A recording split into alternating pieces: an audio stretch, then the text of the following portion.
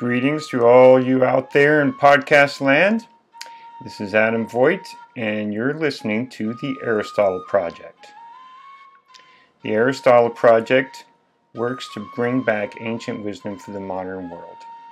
We do have original thoughts and our own philosophy separate from Aristotle, but unless you understood Aristotle, you wouldn't understand anything we have to say that's original. So, we created this so that you could catch up with us someday. But along the way, Aristotle is quite a roller coaster ride. So buckle up and we're on our way. Now that we've looked at Empedocles, we have an example of an ancient cosmology and philosophy that is profoundly similar to the modern world. Things evolve out of primitive natural forces and material without any direction from God. Aristotle has a lot of sympathy for this, and he sees Empedocles as on the same sheet of music in many ways. In spite of how agreeable Aristotle finds Empedocles' work, he has a lot to differ with it. And Book Lambda is where this comes out. Book Lambda takes the idea of substance and then brings it out into the cosmos as a whole and to God. And it's a very weird idea of God and a very weird cosmos that we see. So I hope you'll enjoy this next and perhaps final series on the metaphysics with Book Lambda. Okay, Ada, thanks for coming back down to our studio again for another episode. Mm-hmm. So this episode, I've decided, since in the last few days, that this will be our last episode for the metaphysics. We finished off at chapter 7 of Book Lambda, right? But I think we covered everything. Eventually, we're going to do a whole other series in doing the metaphysics in more detail, because we could do it. But I think we're good for just a general overview before we move on to other stuff. But this episode is going to be very special. A long time ago, I said I was going to spring a really crazy question on you that's totally original and that no one else, as far as I know, has ever asked while reading Aristotle or any other book. And this episode is going to be all about that question. So in order to really ask this question and have it be meaningful to you, we're just going to skim over everything we've covered thus far, and we're going to focus on the problems with Aristotle, like what I think he got wrong. And you disagreed with quite a few things that Aristotle said, and I did too. I didn't always mention it, but this episode, we're going to summarize it all by saying what he got wrong and try to ask each other, well, how would we do it? Or maybe he's doing the wrong thing. But I think he's doing the right thing, but I would do it differently. So that's my whole point. All right, so I don't know where you stand. Do you think he's doing the right thing? Or do you think he should totally do a different thing? In what? Like the science of being qua being, you know? You don't have to answer it right now. If you have an answer, you can say it. But one way to do it. Yeah, well, that's true. And in fact, you can develop just a suggestion that you would have for anyone thinking of trying this in the course of this episode. And that's what I'll do too. All right. So now, unless you have a question or something like that to say, we're going to start with our summary. You fine with that? Okay. So, long ago, 22 episodes ago, we started with Book Alpha, Chapter 1. And in these early chapters, the main problem that I found was his conception that theory and practice were different in a particular way. I think we agree that there's theory and there's practice and there's two different things, right? But Aristotle seemed to think that theory was inherently good, whereas practice and production, right, are not inherently good. And therefore, so you remember how that worked? No. Okay, so the idea is that practical and productive knowledge is good for the production of something which is different from the knowledge, right? And so we only value the skill of house building because we like houses. And not how to build houses. Yes, that's true. And so he said, well, but there's some kinds of knowledge that are better because we don't value them for producing anything. And he thought that theoretical sciences were this way. And for him, theory was physics, metaphysics, and mathematics were the only ones that he spoke of, but there could be others. So that's one thing I found kind of difficult. And I think that also the conception that productive and practical knowledge isn't inherently good. And it's hard to tell. Like, remember we talked about how cats love catching mice. And they don't necessarily do it to eat mice. I think they do. It's just they don't actually need mice anymore. So. Yeah. Well, and humans hunt as well.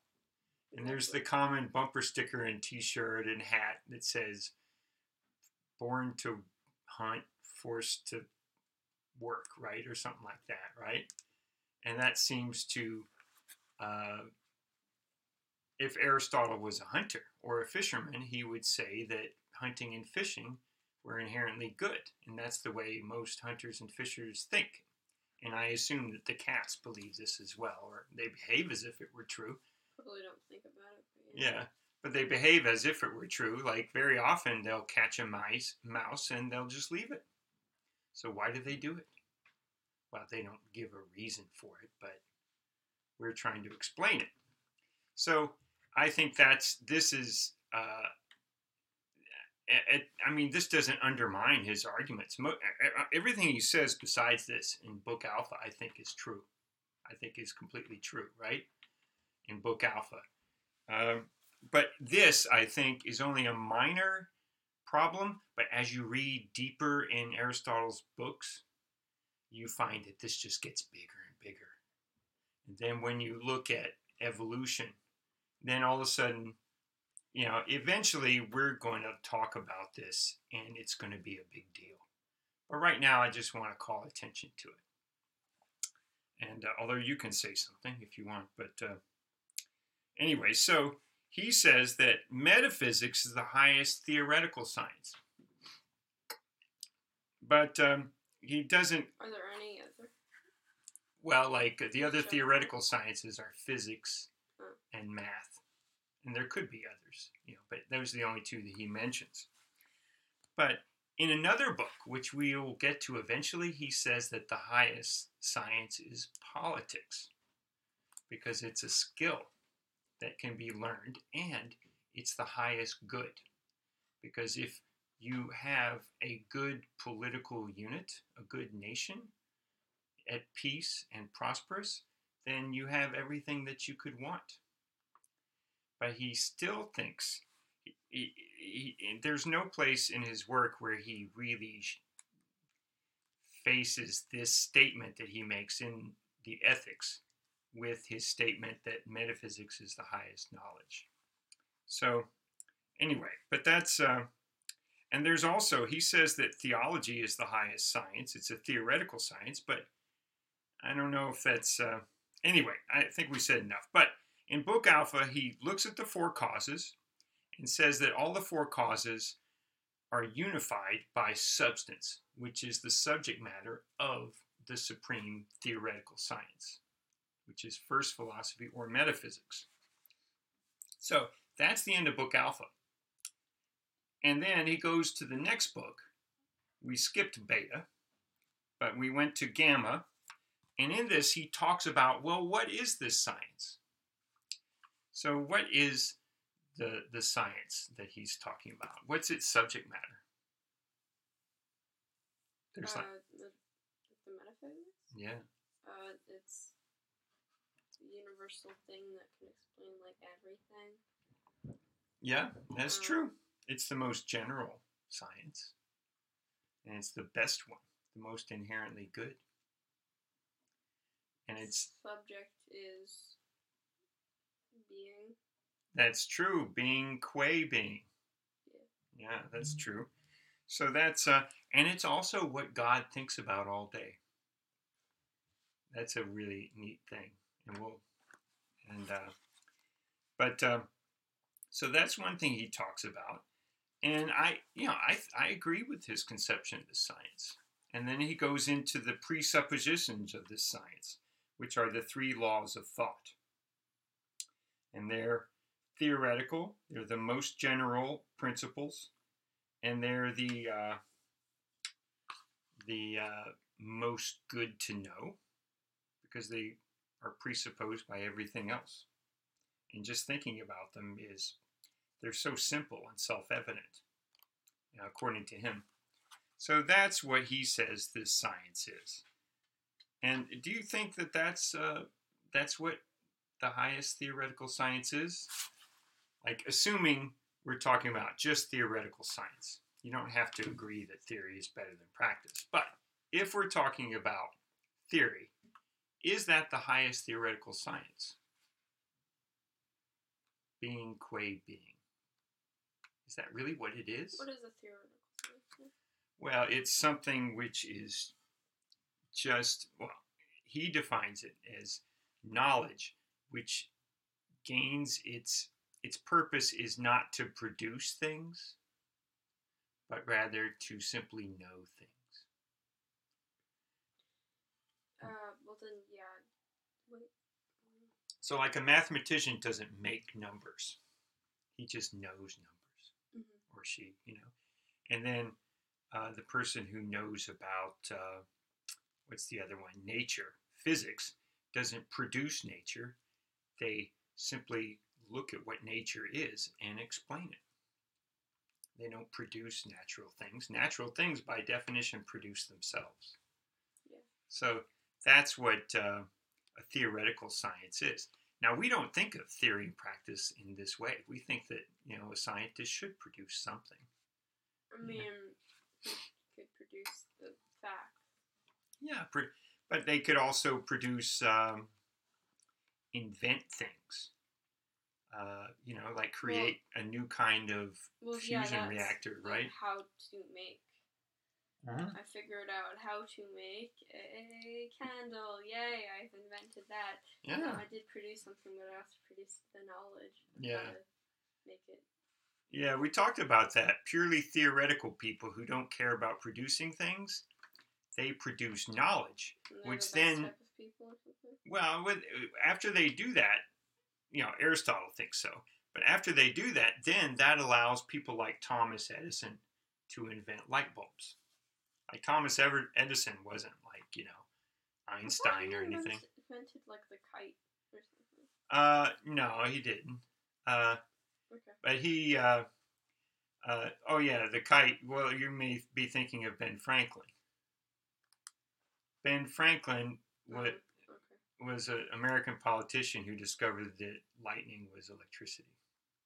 With a kite thing? Yeah, and he invented the what is it called? The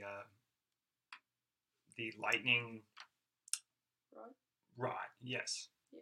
Based on that knowledge. So someone else discovered electricity and explained the laws of electricity and how it functioned. But that allowed Ben Franklin to think, well, I bet lightning is electricity. If so, it should be possible to deflect it into a lightning rod and cause it to go to ground without destroying buildings. So that made possible that. That's productive. So in the modern era, we found that Aristotle has distinguished between theory and practice and defined them in a way that's not useful. and it leaves out a lot. And we're going to go into this a lot more. But I think, that being said, I think there is something, to how he defines metaphysics in Book Gamma. And we'll talk about this after we finish the summary. And that's what we'll focus on. So the content of the science is deeper, more deeply discussed in Book Zeta. So we're going to leave Book Gamma and go to Book Zeta. And in it, he talks about, the science of being qua being studies being specifically, and the strict sense of being, the most central sense of being that it looks at is substance. All the other senses of being are oriented towards substance as the primary meaning. Just like a medical book and a medical clinic and a medical tool and a medical drug all point at the health of human beings as their primary sense of medical. Like medicine is the production of health in humans, right? Yeah. And all these other senses of being point towards substance. And that's what the science of being qua being studies. How does everything else point towards substance, and what are the types of substance? How are they differ from each other? How does a living creature differ from an atom? How does an atom differ from a molecule? How do molecules differ from planets and stars? All these things are substances in Aristotle's view, but they're different. And so that's what he's looking at. So he says, in Book Zeta, he says substances are not universals. They're not genera. Mm-hmm. They are either, there's two different senses of substance. One is form or essence. And then there's another which is the form and matter joined together. So I am a composite of form and matter, and I'm a substance. But that's one sense of the substance. The other sense of substance is my essence that makes my matter into me. That's the substance of the substance, right? So that's what he talks about. That is really all that Book Zeta is about. Saying that, substance isn't a universal, but it's something that's in something that makes it a unified thing, right? It's not just a big pile of junk. It's just like love? Yeah, it's like Empedocles' love. And Aristotle recognized that love was substance in many ways, and that it was a very weak and preliminary explication of substance, but at the same time, it's easy to criticize, once you've done the full work. And that's what Aristotle's doing. So that's Book Zeta. And so that is, I think, pretty legit. That's a pretty legit science. It's so what's this science is what's interesting is, before we go into Book Lambda, I want to talk about how that's a legit science from a modern perspective. And maybe someone else could disagree with what I'm about ready to say, but this is just my preliminary definition. And to say this, I'd have to say that what he's doing in Book Zeta is he's reverse engineering our fundamental ways of making sense of reality. You know what does that mean? Does that make sense to you, that phrase? It's reverse engineering is when they take something and figure out how it works, what the scientists or engineers were thinking. Yeah. When they built it, what's it made out of? Why was it made? Yeah. Yeah. So it's so when we're doing this, we are. The way in which I mean that is our brain and our mind. And we're not talking about our brain. If you want to look at somebody's brain, you can just take it out of their head after they die and look at it, right? In their mind? Yeah, we're looking at the mind. So the mind, I guess, is sort of like the software that runs on our brain hardware, right? We're looking at the software. We're not, I think it's interesting to think how software can run on hardware. And not every kind of software can run on every kind of hardware. You can't make an Apple operating system run on a normal computer. It has to be Apple's hardware, right? So, and that's true of humans too.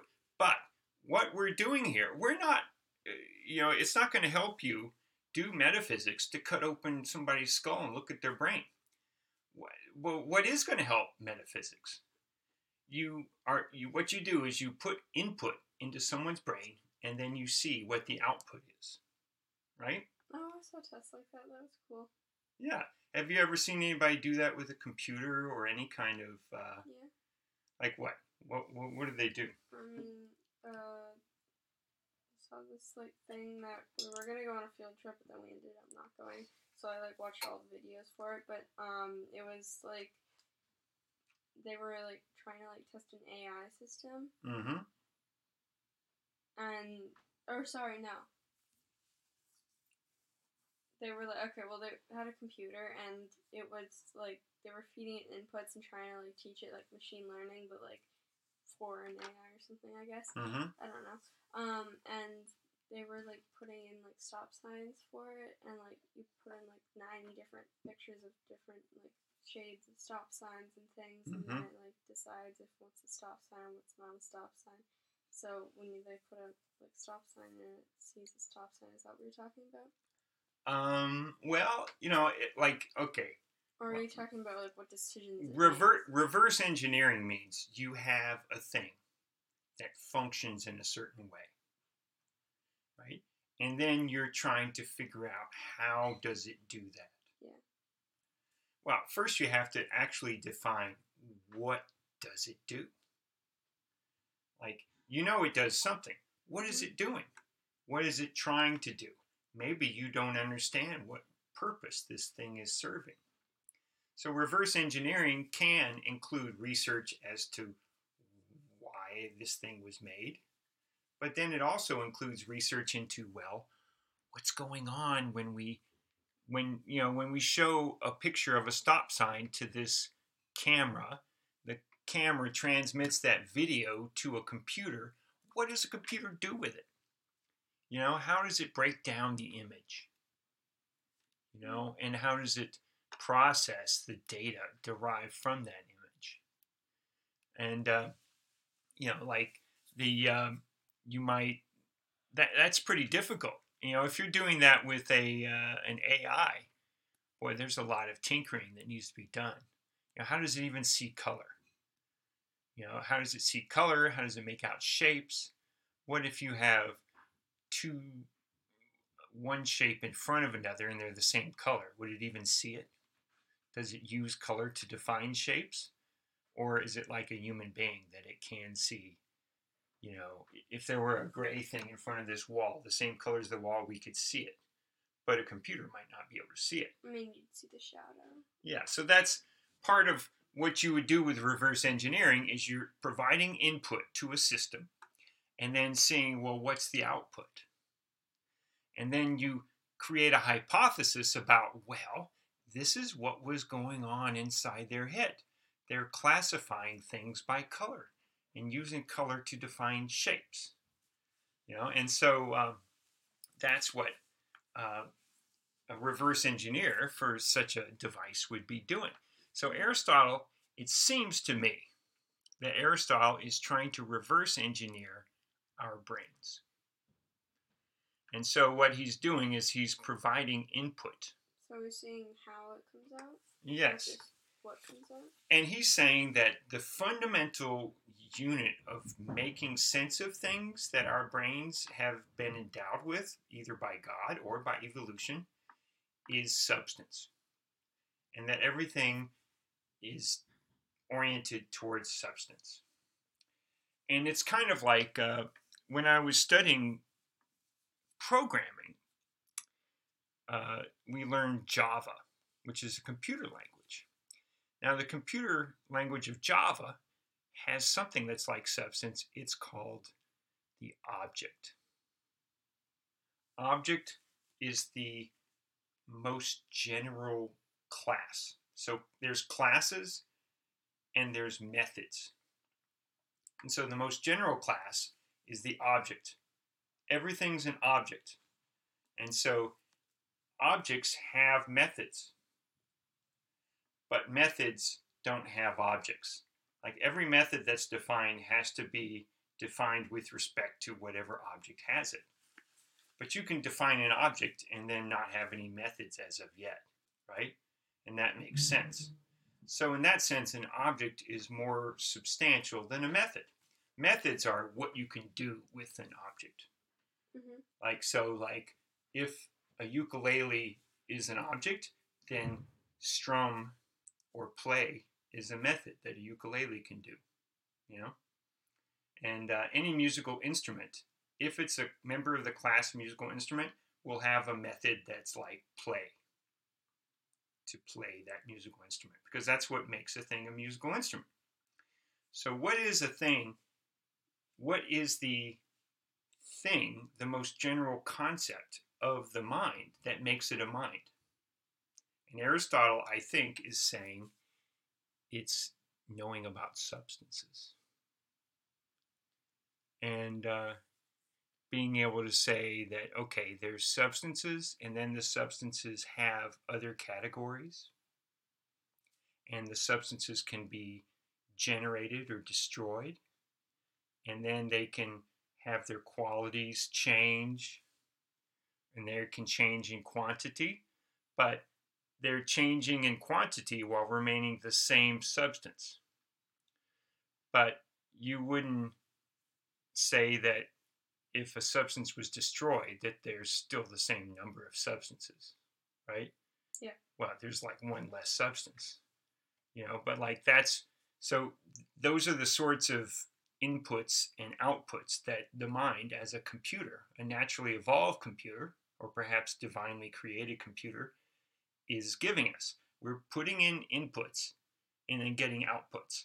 That's what the entire book of the Metaphysics is all about, up to book Zeta at least. And I think that's a legitimate science, even in the modern world. But what kind of science is it? It seems a theoretical science. But is it empirical science? Empirical? Yeah, so there's two kinds of sciences. In the modern world, we divide sciences up differently from how Aristotle did. Remember how Aristotle divided all sciences up into theoretical sciences and productive sciences. Yeah. Right? So in the modern world, we think in terms of empirical sciences and formal sciences. So formal sciences deal with relations among ideas or definitions. And that's like mathematics and logic and grammar, right? And computer programming, I suppose. I don't know. Or, certain sciences are weird like that, like game theory or stuff like that. But then empirical sciences are where you have to go out and find out about things.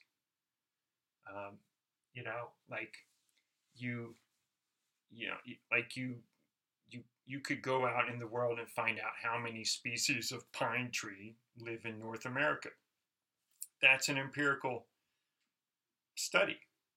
You can't study the concept of pine tree and then deduce from it how many species of pine tree there are. I mean, you could make a estimation, probably, if you know a lot about pine trees and maybe and where they live.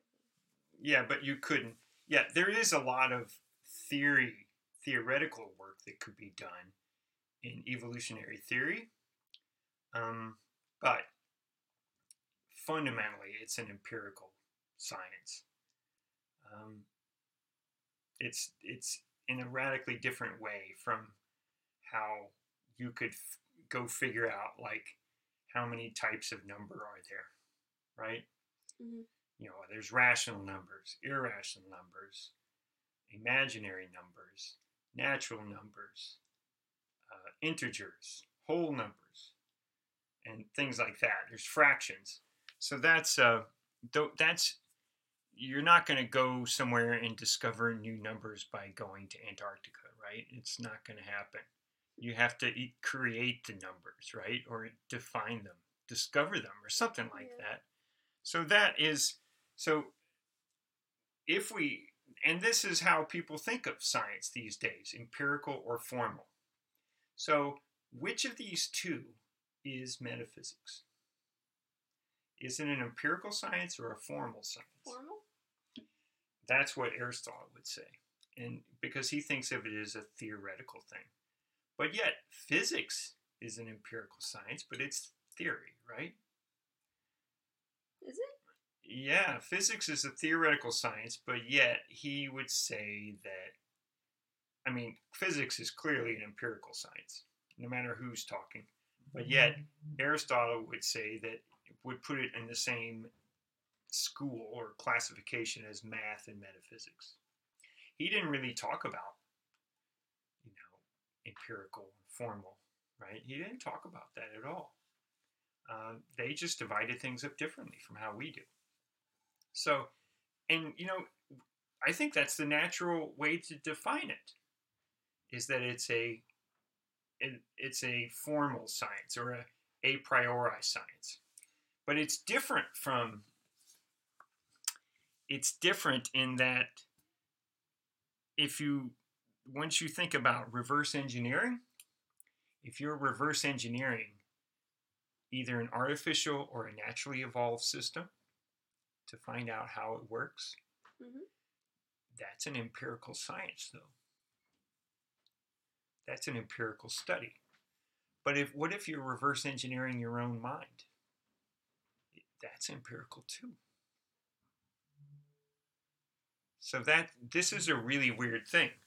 When you are in the modern world, you want to ask this question, which Aristotle wouldn't have thought of.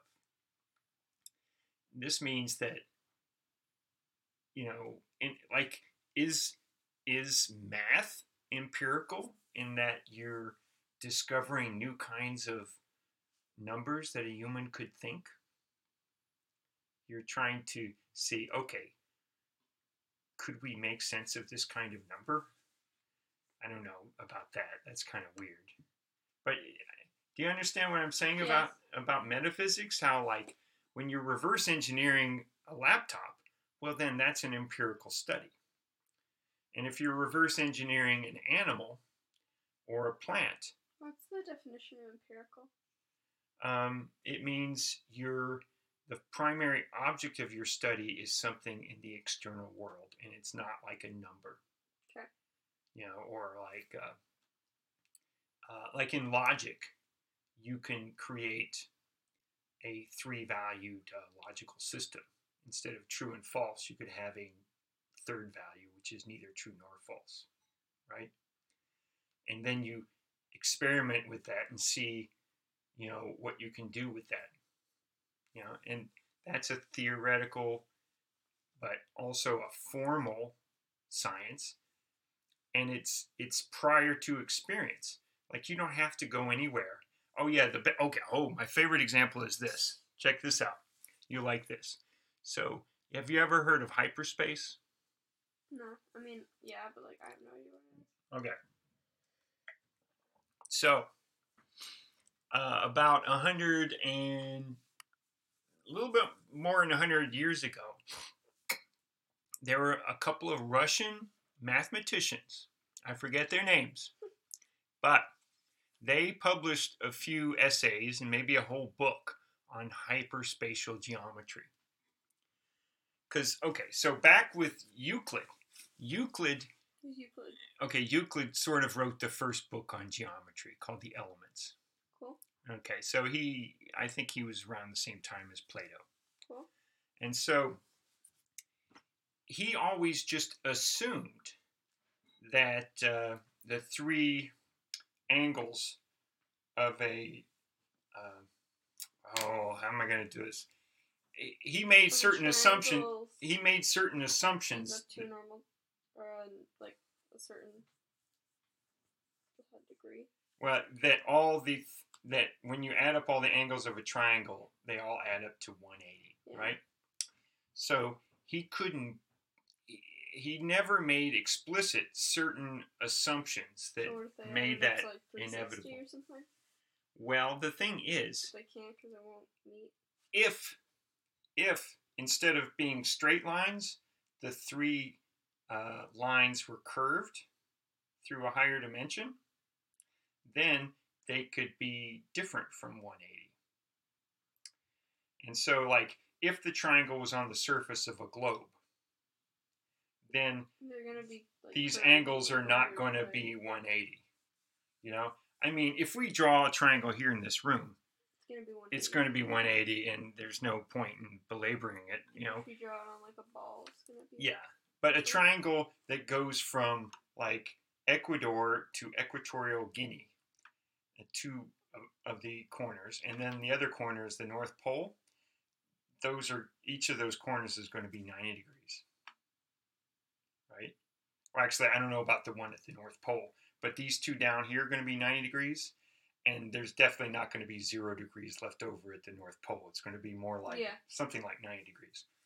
So these two guys thought, well, you know, we could do a whole geometry based on warped space. So it's not just two-dimensional geometry that could be warped. Three-dimensional geometry can be warped through a fourth spatial dimension. That's cool. If we just imagine it. Is that like the fourth, like 40? The fourth what? Is that like 40? Mm-hmm. Well, most people think of time as the fourth dimension, but there could be multiple. It's merely an empirical fact that there's 3 spatial dimensions. And so what they did was they just published a whole book on, like, higher dimensional geometry, and they said, wow, we could do all this stuff, and it still works, right? Mm. And it's analogous to Euclid's work, but it just shows that, you know, Euclid is assuming a certain Newtonian space that we experience every day, but, you know, you could change those assumptions.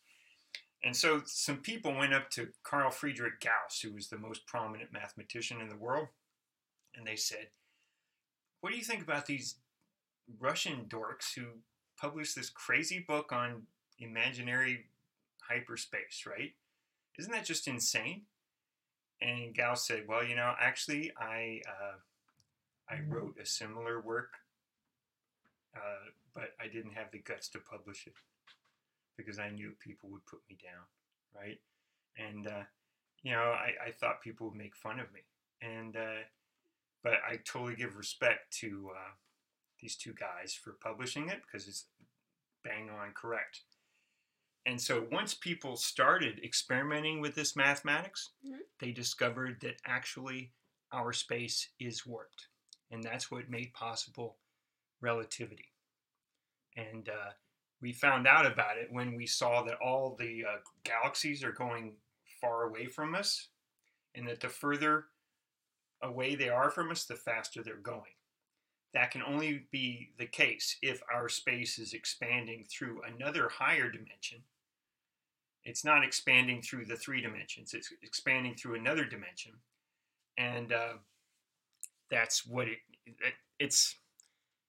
So anyway, we only found out that space is hyper by doing hyperspatial geometry.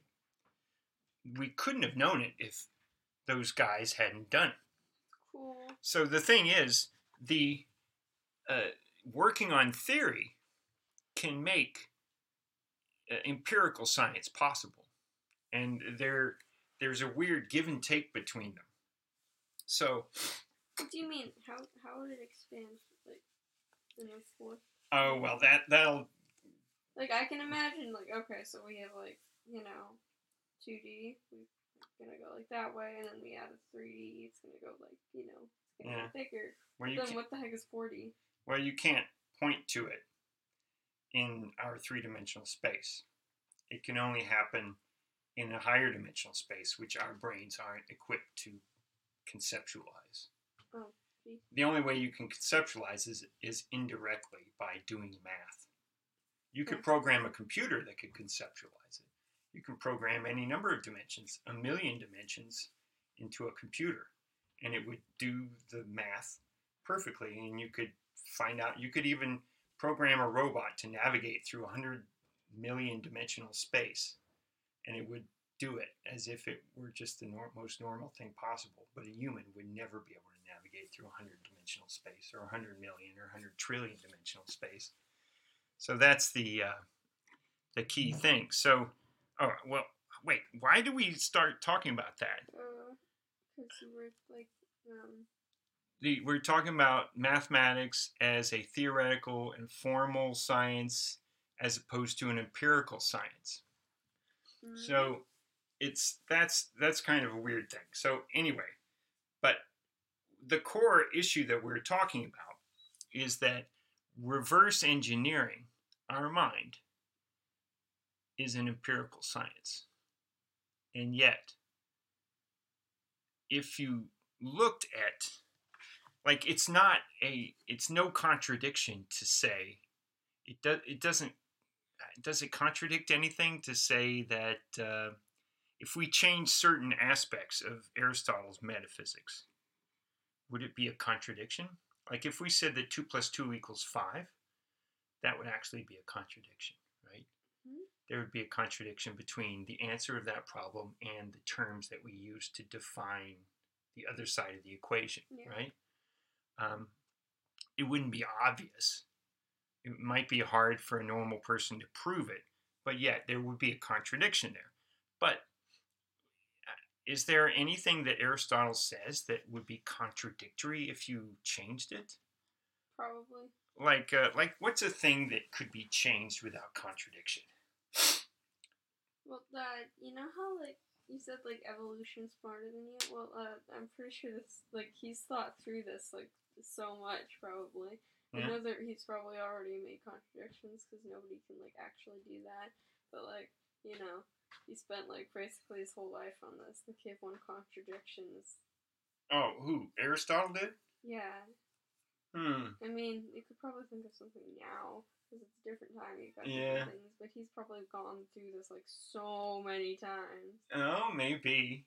Yeah, well, I know. A lot of people think they're smarter than Aristotle, and they've proven wrong time after time.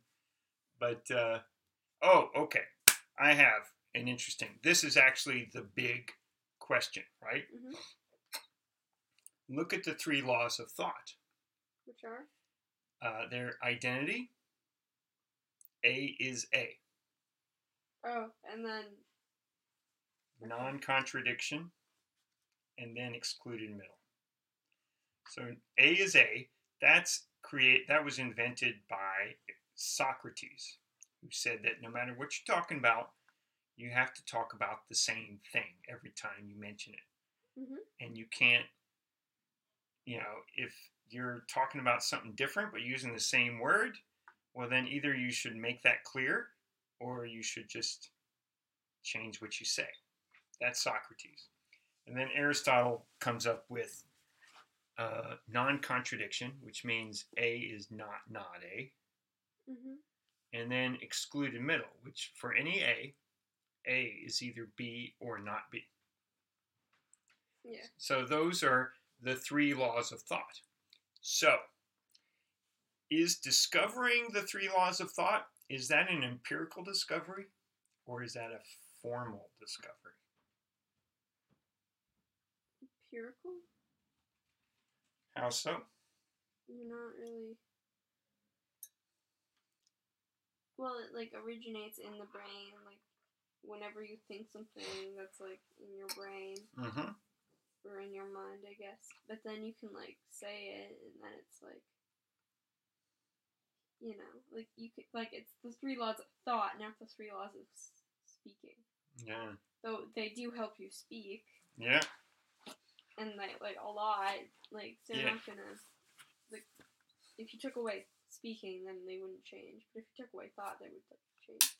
Yeah, that's true. At first I assumed that they were formal principles. Kind of like the higher level principles of mathematics and logic. But now I think it's an empirical discovery because you're talking about reverse engineering the brain.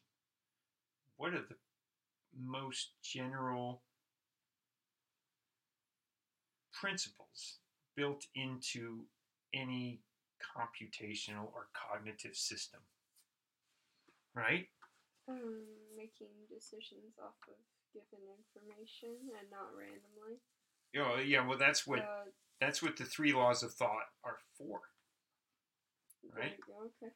And then, actually, they're not? What are you talking about? I mean, like, it has nothing to do with that. Wait, no. Well, like, for example, does this laptop follow the 3 laws of thought? Yeah. Would it have to? Yeah. Like, it's not going to show you something completely different from, like, if it didn't follow, it would just be broken. That's true. Like, to even get off the ground, you would have to, like, for example, the recording that we're making right now. Mm-hmm. That recording is a file. And that file has a name. If we were in it like ponies and stuff, then it would make nothing. Yeah, and the name of that file, I mean, if I don't create a name that's useful to us, the computer would just make a name up of random letters and numbers. Mm-hmm. That only makes sense to that computer. And in fact, that's what the computer does. The computer itself, invisible to us, has just a bunch of random names and numbers, or letters and numbers that are the name of that file. And that name of that file has to be different from the name of every other file in the computer. If you have 2 files with the same name, then you just don't have a functional computer. Right? And that to me, now that's an empirical discovery. That's an empirical principle of the functioning of a system that exists in the external world. And it's not that different from how a biologist reverse engineers a living system to find out how it works. And so that's why I think they're empirical discoveries. But they're discovered, or at least they were first discovered, by self-engineering or self-reverse engineering, right? A mind of a certain species that did it to itself. And now that we've done it with ourselves, we can do it with laptops. We can do it with aliens if they ever land. I mean, they're never going to get to our star system and build spaceships or even talk to each other unless they follow these 3 laws. So in that sense, these 3 laws are like laws of living, just any cognitive system. So they're part of cognitive science. They're not just part of metaphysics. And so, like, cognitive science is a science that, like, you can go get a degree in cognitive science at Carleton. It's an empirical science. It's like study of what? It's the study of cognitive systems, which could be a human, it could be an animal, it could be AI, so it's made of the overlap of philosophy, psychology, computer programming, and something else, I forget what. But it's a new science pretty much in the past 20 years. So that's interesting. I think that's neat. But this is different. This is a different conception from what Aristotle has of his science. And I wonder what he would say if he were here. If he could, what he would say about the whole empirical thing. And so this means that the definitions that he gives of what a substance is, it could be different. It could be slightly different. He'd probably just be a normal modern philosopher. Oh, I don't know. I don't think he would. Modern philosophy is messed up. He would completely destroy modern philosophy. Well, I think that, like, now that we have, like, a lot of science and less myths and stuff, I think. Like, I think that does kind of mess with people's, like, imagination and stuff. And I think that's one reason why modern science is apparently so bad, or modern philosophy is apparently so bad. Oh, yeah. Okay, so so now that we have this conception of the difference between the empirical aspect of the science and the formal aspect, now we can, when we look at Book Lambda, we can see that this is different. So in Book Gamma and Zeta, he was doing a legit sort of cognitive reverse engineering of his own mind, right? And I think everything he says in there stands. But then in Book Lambda, it's different, right? So like he starts out with normal Book Zeta level stuff, and we'll just call it Book Zeta stuff, right? So he starts out with that, and he starts out with, okay, we're talking about substance. That's how he starts out in Book Lambda. And he says, okay, so substance is prior. And it's prior in terms of time, definition, and prior in terms of nature and being. So what is first, the heap or the unit? And he says, well, the unit is first. So that's an assumption that he makes. That's a questionable assumption. You could program your mind to... Wait, didn't we say that there was like... Wait, which one started? I guess if it's immortal, then... Well, you know how like everything started? It was like, I don't know, there's like... When it's love, there's like everything's in a big heap. Yep. Doesn't that make it start out as a heap? Oh yeah. Well, so in Empedocles' work, the two extremes are equal. One is the extreme of the unit or unity. The other is the extreme of disunity or heapness or heapitude. I don't know. The heaps. So there's 4 heaps of the 4 elements, right? And then on the other extreme, there's a unit of the whole cosmos. So he thinks that they're equal. But Aristotle says, no, you can't have 2 extremes that are completely equal. One of them is going to be primary. And Aristotle just says the unit is primary. And the heaps are heaps of units. Because 1 is primary over 2. Well, yeah, that's true. 2 is 2 ones. Yeah. Yeah. You have to get any other number, you have to have a unit. And then you multiply that unit by so many times, right? And so he just assumes that the unit is primary and then heaps are secondary, right? And so that a unit is when you put form onto a heap. So in a sense, and he agrees, he admits this in many places, that the heap exists prior to the unit, but that's and the unity is imposed on the heap. But he gives various,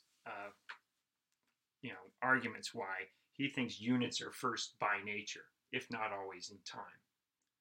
And there has to be a unit first. And natural unities either are eternal or they're created by another of like kind. And the form comes from the previous generation of that sort of unit, right? So unity is always prior. In the heavens, it's prior because they're eternal. But on earth, it's prior because there was always someone else before you, your parents. Their unity gives you your unity, right? So that's his thing. But then, so that's reasonable. Like you could, if you wanted to, you could say, okay, well, what would happen if we did a metaphysics that started with heaps and said that heaps were primary? You could try that, right? And some people have done stuff like this. In the modern era, some people have said, well, why don't we make relationships primary? And then have the relationships define who's in the relation. right? So according to Aristotle, relation is a category that's secondary to the primary thing, which is the substance. Mm-hmm. And so, but some people have thought that, well, relationships might be primary. That's in the 20th century. That's a whole other ball of wax. We won't get into that. But you could do it. You could do it, right? And then see if it's possible. But you would have to use that to make sense of your life. Like, that's an empirical study, right? Like, is it going to be like defining a new kind of geometry of hyperspace, or something like that? It's not going to be the same sort of study as that. You'd have to like get a bunch of people and see if they could be relationalists, if they could operate in the world with a relational ontology. Well, like, people, let's say, don't have to have like friends or like a table or like anything to like be. They have to have like a mind. Yeah. Which is them. Yeah. And then they get to just be. Yeah. Well, that's they're not going to think much because they don't have like language relations. Yeah. But, like, you know what I mean. That's true. I mean, you're arguing against this, and we don't have space to like hash out this argument. But I'm just saying that it's a possibility, and people have written entire books on trying to do this because they're trying to think, well, maybe there's something wrong. Maybe we should try something different. So anyway, but I think everything that Aristotle has said is good up until this point right now. And then Aristotle says something. Okay, there's 3 kinds of substance. There's the generable substance. That's us. And mushrooms and sunflowers, right? We're generable substances, right? That means just random things? Yeah, well, no, generable substances are substances which can be generated and then can be destroyed. Okay. And then there's eternal substances, of which there are 2 kinds. One that has matter and can move, and those are the planets and stars. Mm-hmm. And then there's eternal substances which have no matter and which are unmoved, but which can move the planets. And those are the gods. Mm-hmm. So this is where he gets into trouble. Because this assumes, sure, you could theorize, maybe there is, these other things. It is logically possible there could be these things that he's talking about, but he hasn't discovered it. But then he goes on from there to pretend like he's discovered these things. His theory is the best theory that he could come up with. I don't deny that. Like, no one could come up with anything until Galileo, right? Yeah, until many years later. But the thing is, that's the problem. He's made his first mistake. And so now he's getting into physics and astrophysics and other empirical things. And he's not dealing with the functioning of his cognitive system, his mind. Don't people say he's wrong and then he goes on and proves them wrong? Yeah, but the thing is, they didn't have enough knowledge back then to actually confirm or deny his theory. There was no other theory that could really save the phenomena, is the phrase they use, that could explain why there are these planets which just keep on going around in something like a circle for thousands of years and never slow down or speed up or get tired or anything like that. And nothing on Earth behaves like that. I haven't seen anything go around a circle for 5 minutes on Earth, At the Science Museum, we saw, literally she was telling us how the planets go around the sun. Yeah. And she had this little magnet, I think, and mm-hmm. There was a little metal racetrack that it raced around on for a few minutes until she just decided that everybody should probably stop. Yeah. It wasn't getting slow or anything. Yeah. So it was cool. Also, there's like little particles that go around each other. I forget what they're called, but like atoms. You mean electrons? Yeah, electrons. you got like a 5-mile radius or something. Oh, 5 miles. Wow, that's like big. Yeah. That's not an atom. Yeah, I don't know what that was. Okay, well, but I mean, maybe atoms do that too. But what I'm saying is, when Aristotle gets into trouble in Book Lambda, it seems like all of his mistakes correspond to where he leaves the reverse cognitive engineering aspect of his science, and he gets into astrophysics, right? And he gets into physics, right? And so that's something which, I mean, he actually makes a lot of good points, right? He makes a lot of good points about how there must be a fundamental circular motion that's eternal and things like that. But he gets into trouble when he has to explain circular motion, explain the circular motion of the solar system. And, he gets into a lot of problems. But I think he does say a lot of good stuff. And I think that, we went over what was good about that work back then in the last episode. But what I'm just saying, all I wanted to say was that there's two things that he's doing. One, he gets in trouble with when he tries to do astrophysics or cosmology. And the other, he's definitely on target when he's talking about, what's our cognitive system do? What's its fundamental, sort of programming? Anyway, so that's my big thing. I think it's really interesting that when you look at his science from the perspective of engineering and whatnot, it's pretty an empirical versus formal science. It's an empirical science. It's really weird how this is, and that's an unexpected possibility. So anyway, I don't know if that undermines his thing, but I think he's on target. And that's all we'll say about metaphysics for quite some time. In our next episode, we're not going to do any metaphysics at all. We're going to do practical science. And that's going to be a complete other world. And this is another part of Aristotle which is really popular now. And it's pretty amazing. In fact, that's how Aristotle came back into popularity, was primarily through ethics. Because modern ethical systems can't agree with each other. Neither of them can defeat the other. And they both yield really crazy results that don't make sense. So that's why Aristotle is really popular now in ethics. And only after his ethics came into popularity did people really start thinking about his metaphysics again. And now it's popular again, too.